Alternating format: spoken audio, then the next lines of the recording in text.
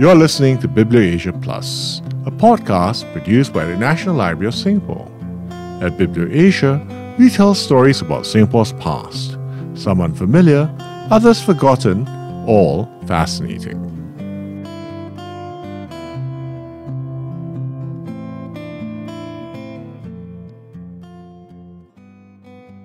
Hi everyone, my name is Jimmy Yap and I'm the Editor-in-Chief of BiblioAsia, a publication of the National Library of Singapore. In this episode of BiblioAsia Plus, we're going to talk about Stone Age Singapore. Is that really a thing? It's not common knowledge, but stone tools have been found in what is now Tuas and on Pulau Ubin. Some of these tools might be around 6,000 years old. This estimate, however, is based on the type of tool found rather than from radiocarbon dating. Do these stone tools mean that Singapore was inhabited during the Neolithic period? Turns out, this is not an easy question to answer. Here to talk about this with me is Foo Shu Ting, a librarian with the National Library. She's taken part in archaeological digs around Cambodia and in Singapore. Here, she was part of the team that excavated Fort Tanjung Katong. Shu Ting has written a fascinating piece on Singapore's stone tools in BiblioAsia, and she's here today to tell us all about them. Hi Shu, welcome to BiblioAsia Plus. Hi Jimmy, it's great to be here. Thanks for the invite. No, we're very happy to have you. So tell me, what exactly has been found on Tuas and Pulau Ubin? Okay, so the first director of the Botanic Gardens, Mr. Henley Nicholas Ridley, he first reported the discovery of something called a round axe at Tanjung Karang in the northwest of Singapore in 1891. So if you want to imagine what the stone tool would have looked like, think of the head of an axe and just take out the handle. So that is similar to what you would actually see on the actual photographs. So sometimes it would be, for the later ones, it would be hafted, you would basically wind twine around it and then affix it to a wooden handle, things like that. So you can use it to, chop wood or do other things with it. So it depends on what the tool looked like. And this was found where? This is in Tuas. Tuas. So yeah, what was, you say Tanjung? Tanjung Karang. The round axe was found in Tanjung Karang? That's right. So what else has been found there? Okay. So far, that's the only one that we've discovered so far.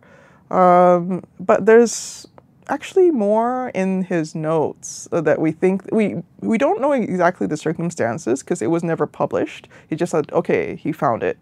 A couple of years ago, some Malaysian archaeologists actually emailed me and asked me, do you know where this location might be, or even in Tanjung Bunga in Johor, where that location might be. But unfortunately, a few years ago, I did not realize, there would be so many materials at the library. And so when I joined, I realized, hey, there's actually, possible clues as to, how, they were excavated, the location and things like that might not be found in the publications themselves. Oh, so we actually have his notes in the library? Yes, we have his notes. It's pretty interesting. Have you had a look at them? Yes, I've had a look at them. There's actually quite a few volumes. Oh, but volumes of them. All right, okay. So a lot of them, because he was the first director of the Botanic Gardens, right? So some of them deal with botanical notes, but they also talk about his voyages from other areas of Southeast Asia. Oh, that sounds even very interesting. to places like New York and things like that. So it's not just research. What's interesting for me was that in this particular, one of his volumes, I think volume 5, in 1907 or 1908, there was actually something that I found that was pretty interesting. He visited Walter William Skeat. He's a famous author who wrote about Malay magic. That's right. And apparently, he found out that Skeat's house in Kuala Lumpur, a couple of his houses were pretty haunted.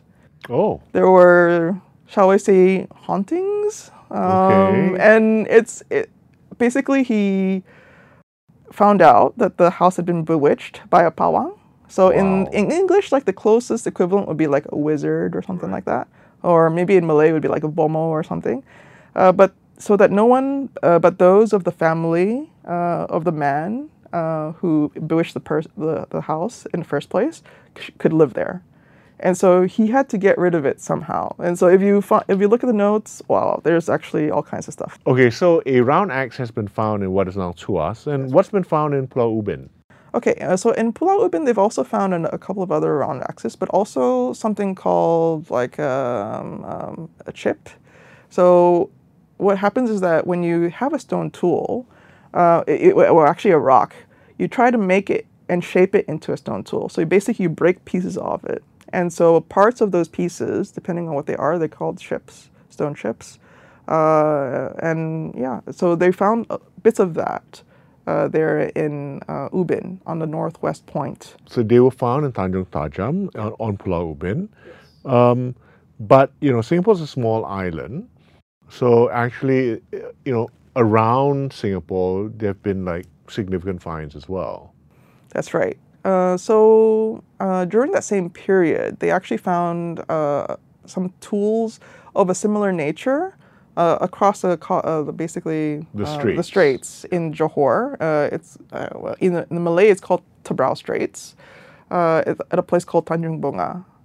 So some researchers actually found also some stone tools there too. And it's located very close to the one in Tanjung Karang in Tuas. So there was one author, Roland St. Brattle, he actually thought that there might be a connection between these two. But honestly, no one's really written about or tested this theory before. So, if somebody is interested in, writing or learning more, the materials are out there for people to do it. So. Why aren't you writing about them?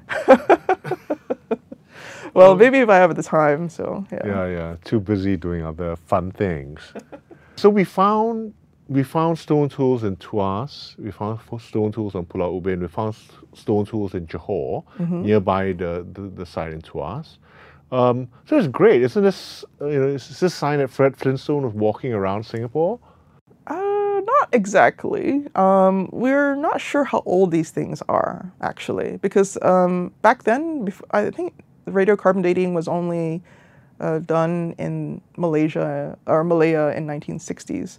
So before then, because these stone tools were found, 1920s or before, a lot of them they can't be carbon dated because they've already been found. There's no carbon materials associated with them. So how can we date them?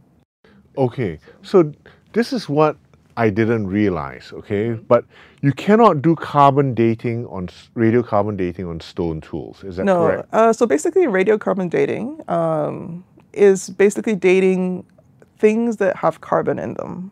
So anything that was living has carbon, is carbon-based, right? So you can basically study the half-life of the carbon. And so it's like 1,280 years. Every 1,280 years, then basically the amount of carbon in that organism basically is halved after it dies. So for every 280 years. So you basically calculate the difference between when the organism was alive and when it's dead. That's how you derive a carbon date. Right. But because stones are not carbon, I did not know this. So you can't do it. I was like, why can't we just do it? And then she explains that, it's stone. They don't have carbon. Yeah, so there's also other ways to date stone. Oh, so really? There's something called potassium-argon and argon-argon dating for dating materials that are older. Right. And so they don't rely on carbon necessarily. But because they date formulation dates, so like when the stone tool was created. They don't actually show you when it was being used, when it was being shaped. So we have to rely on other materials to actually help us pinpoint a date. So how do archaeologists then pinpoint the date these days of a stone tool? What do they have to do? Okay, so I'll just give you an example of a site in Bintan. They found one site recently. There's a shell midden. And so what happens is that there's a... Let me stop you there. What's a shell midden? Okay, think of like a large mound, maybe about 3 to 5 meters in height. And it's all majority, 3 to 5 meters in height. And majority of the materials are shell. So that's what a shell midden is. So sometimes it's like Maybe it's like the remnants of people like eating all this, shellfish and things like that, and you just, throwing in a pile, right? Right. That's what you think of it. But somehow we found stone tools in it. And so when they dated, this particular thing, you can actually see layers and levels. And you can date, because let's say this particular shell midden, you can because shell, of course, is carbon related, so you can actually date the shell. So depending on what layer it was found and how much further down, you can estimate a date based above and below the stone tool. So you get the age of the shell. That's right. Nearby that tool, and then you get an idea of how old that tool is. That's right. So we don't actually know how old the ones on Singapore and in Johor are, because there were no carbon-based life forms that died nearby that we've preserved. That's right. But can't we just say, well, this looks like it's like 3,000 years old or something? This is a stone tool. It must be like thousands of years old. Can't we just make an educated guess? Yes. Actually, so there's different methods of trying to find out the dates.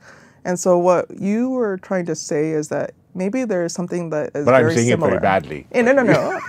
Maybe what you're saying is something like maybe there's other stone tools that are very similar to this one. Ah, I see. So when those have dates, radiocarbon dates, then you can actually figure out, hey, maybe this was actually, this is actually during, let's say, the Mesolithic period, or the Paleolithic period, or the Neolithic period. So these periods that I'm talking about are when people think that, hey, this is like the age when man first started walking, or when, for example, people started having agriculture. So Neolithic was associated with that. Right. And so for a lot of these tools, they think it might be pretty late. So Neolithic period, the beginning of agriculture, So when is the that when you founding, say pretty invention late? of pottery. So probably there was one researcher who thought that one of these was about 4,000 BCE. We don't know for sure.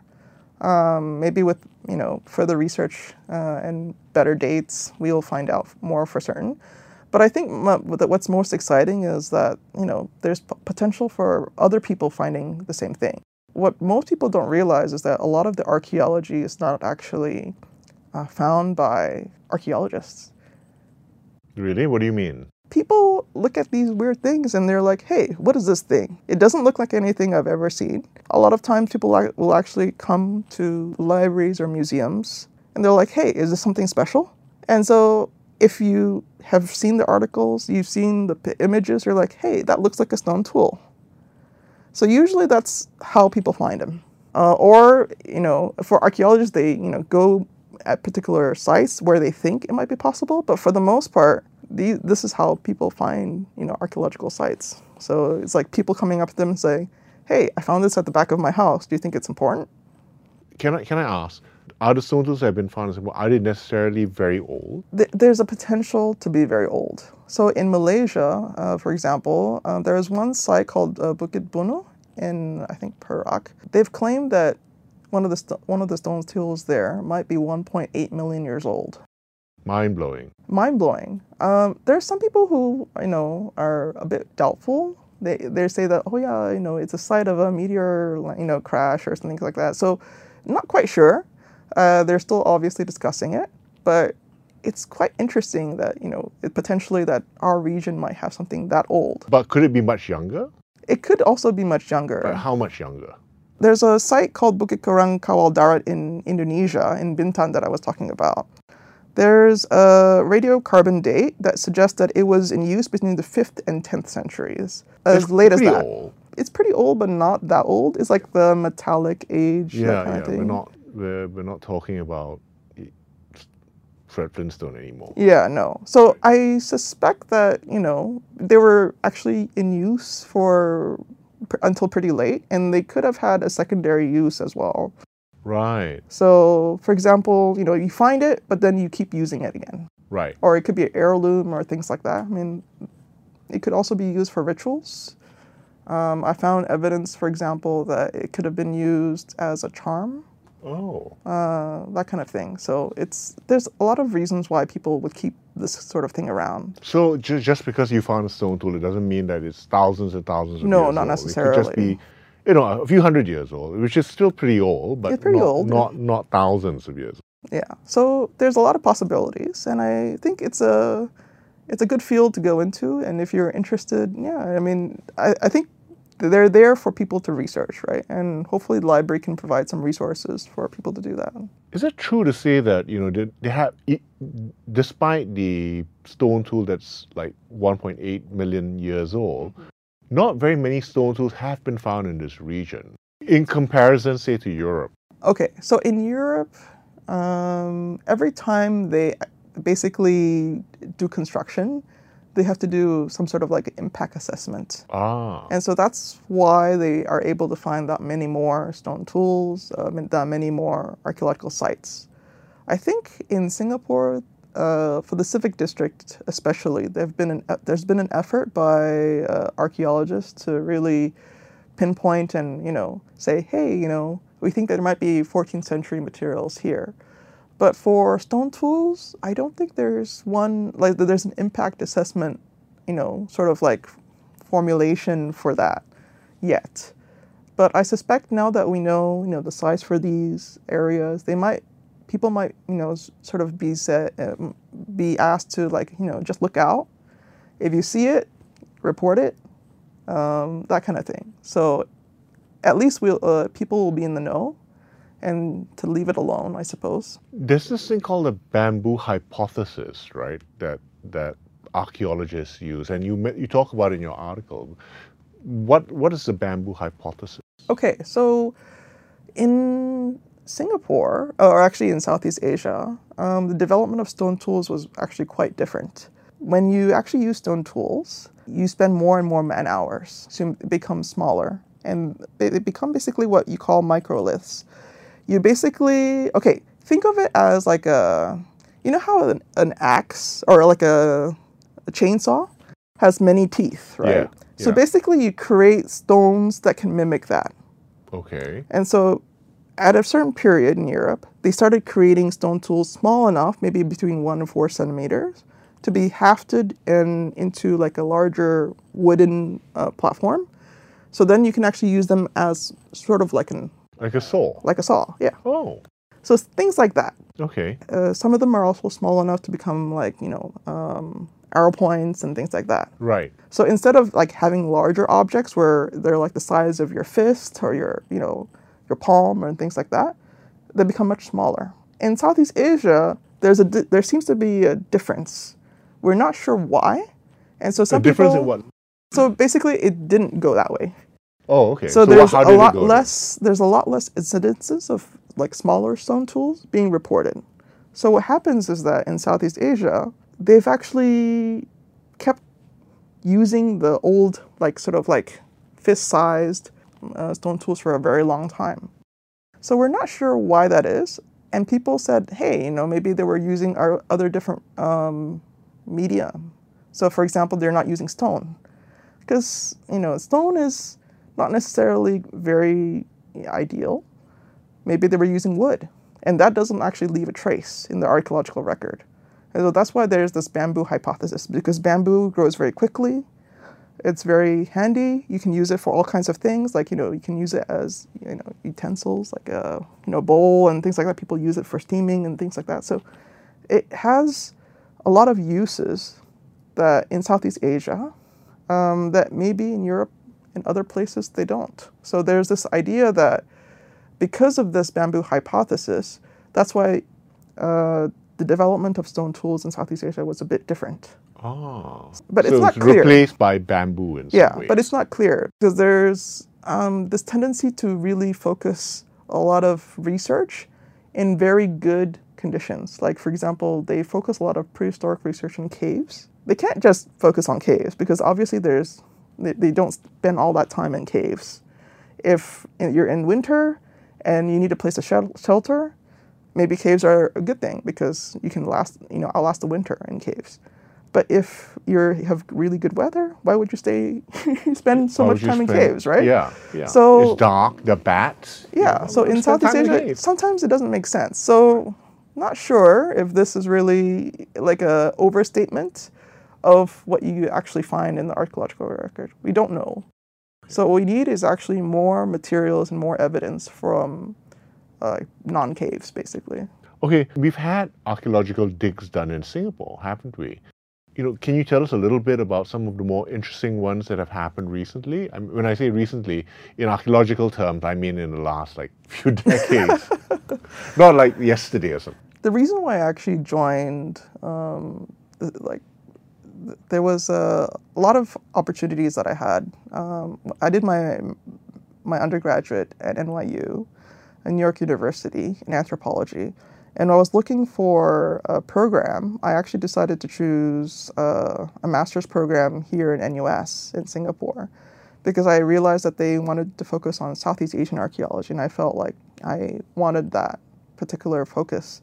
And then one of the people who actually worked on Singapore archaeology was actually Professor John Nixick.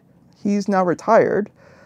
But he still does occasionally work with students in NTU, so Nanyang Technological University.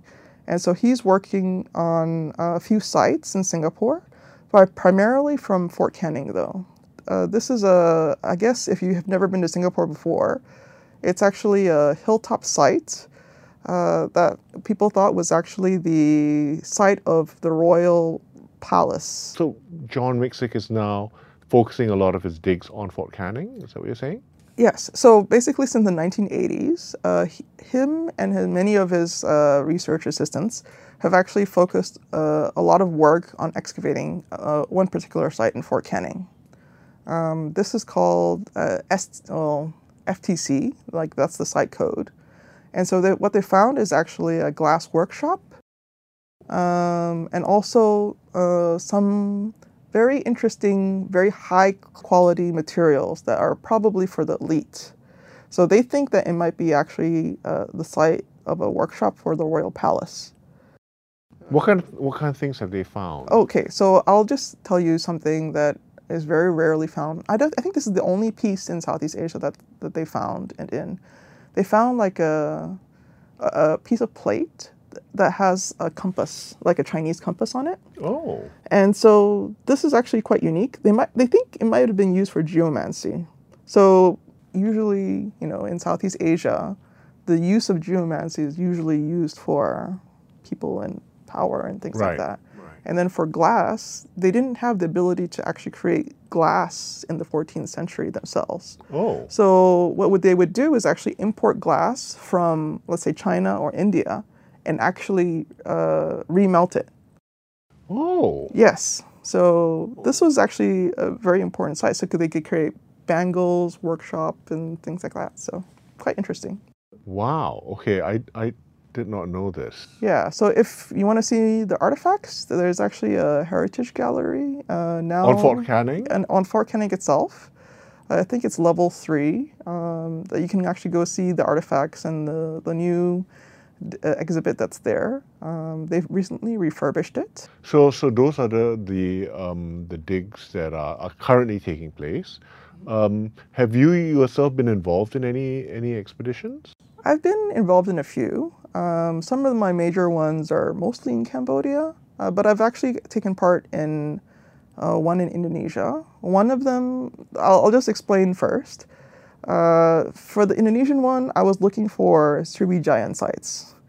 So I was part of a team from Asia Research Institute, and we basically explored the Batanghari River. It's close to Jambi in Sumatra, and so we were looking for new Sriwijaya sites along the river. And so we visited very, very famous sites like the suspected university, quote unquote, the Buddhist University of Muara Jambi, things like that. So it's really amazing. So I was very lucky to have the opportunity. I've also excavated at the 10th century capital city of Ko Kher. Where is that? In Cambodia. That's where I would say, if you think of a stepped pyramid. I've excavated at the only stepped pyramid in Cambodia. Wow. So we were looking for a settlement site there, evidence of settlements and things like that. What does it feel like when you're, excavating something and you find, like, you make this discovery? Have you found anything, like, really amazing? I would say that I have. Well, our team has. Okay. I'll just put it that way. Okay. It's a team effort, right? Yes, in yes, archaeology, it's always a team effort. When we were excavating the site called Tonle Squat, it's basically just maybe 10 minutes walk north of the gate of Angkor on the left. It's basically a 11th or 12th century hospital site. We accidentally discovered like a 6-foot statue, a guardian statue. Wow. So it sort of made the news rounds and Wow. the Guardian and things like that. So we were quite surprised and, pleased, but very surprised. When was this? This was, I can't remember, it was like 2017, 2018. It feels like a lifetime ago. Well, it sounds fun though. Especially after, COVID and things like that. So Yeah. So actually now with travel restrictions lifted, are you planning to go on any dig? I did promise to go to Penang because for my master's I was studying also stone tools, but the stone tools, even though they're in Singapore, they've actually done more research on the actual site itself, and so there's a site museum now in Penang. On the mainland side, it's called Gua Kapa, and so they found a lot of really cool stuff, and I want to do a little bit more research there, but it's hard to say, when I'll have the time. So. So hopefully the powers that be. Far more interesting things to do at the library. Yes, I did. Actually, that sort of reminds me. You have a background in archaeology. Right. What are you doing in the library? Okay. So digging through books. So people might not understand the shift, but actually archaeology is excavation is a very, very small part of the whole process. So at the very beginning, before you excavate, you have to find a lot of information. And at the end, when you find the materials, you're like, what the heck is this? And so you have to really find information. And so there's some things from our excavations that we still don't have answers for. And so here I am to look for them. Okay. So that's on my own time, obviously. Right. Yeah, I don't, just join the library just because of that. But, if I can help, efforts and things like that, then I'm happy to as well. Fantastic. Okay. What would you say to someone then, based on all your experience, who thinks they found a stone tool? Because you said you mentioned earlier that quite a lot of the stone tools are actually found by regular people who digging up in their garden or something, right? So if someone in Singapore came across what they thought might be a stone tool, what would be your advice to them? Okay, my advice would be take a picture of it. Try not to move it around so much because sometimes context is really important. Take a picture of the surrounding area. Is it like a disturbed area? Has there been a lot of construction in the area?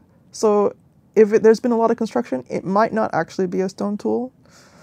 So if it's in a pristine area, there's a greater likelihood. Most of the people who actually find stone tools are actually construction people or people digging up, there's no more like gardeners necessarily in Singapore anymore. But, people who work in that kind of field, they know they've dug up stuff before. This doesn't look anything natural. It's probably a stone tool. But, depends on... So what you're saying, take a picture and maybe just... report it to NHB. Okay. See what they think. Maybe they have experts on hand to help. Okay, and I've always wanted to be an archaeologist, but it always seemed like a lot of work, right? Digging in the hot sun. But if someone actually wanted to be an archaeologist or join in an archaeological dig, could they do it in Singapore? They could. What would they need to do? I would probably just say. I think if you're in NTU, there's a professor there, Dr. Goh Gyok Yen. She has some students actually studying pottery from Fort Canning. So if you want to do that route, you can actually do that. And occasionally there's going to be people who are asking for help during certain excavations. So if you are in contact with her, usually you will find out. So What kind of qualifications do you need to be an archaeologist? you have to be fit. That's Obviously. me. Clearly not. But beyond that, I mean, like academic do you need like academic qualifications? To be an archaeologist, well, to be a professional archaeologist, you often have to have either an anthropology or an archaeology degree. All right. So that's usually the case. But there are many people who have joined the profession with other degrees. So it's not necessarily like the end of the world if you don't have one. I think the passion really matters. And all the better if you have something that you're really, really interested in and don't mind, hours and hours of, washing potsherds, very, very menial tasks. But if you have very good patience, I think that's the one thing, because it's one thing to wash potsherds for a week. It's another thing to wash it for 6 months at a time. I think I've washed enough potsherds in my time. Have you found? But it must have been. Have you found anything in the potsherds that you've washed? I mean, yes, obviously. We found like maker's marks and things like that. Right. And so hopefully, everybody's hours are counted and things like that. So we'll be thanked. Hopefully in the sort of like end of the book and some things like that as the excavation team. That's our hope. That's usually the hope. Okay, so what are you working on now? Right now, for the library or for the library and for your archaeological stuff. Okay. I'll just talk about the library first, because I think maybe people are not sure what I do actually at the library. So at the library, I actually do counter services. So if you ask me a question, I'll help you look for the answers. But I also work with the Singapore Digital Resources team. So I try to help find resources that are overseas about Singapore and try to help bring them back to Singapore. Oh, that's interesting. So like what? So for example, we've recently worked with the Royal Belgian Library. It's basically the National Library of Belgium. It's called the KBR for short. We've actually asked to recover basically some digital manuscripts and bring them back, because sometimes they're so fragile, and we want to make them available to the general public. So eventually what they'll do is actually put them up on something called BookSG, and so you'll be able to browse that manuscript. So this manuscript currently resides in an archive or a library in Belgium. That's right. So you don't have to actually travel to Belgium itself.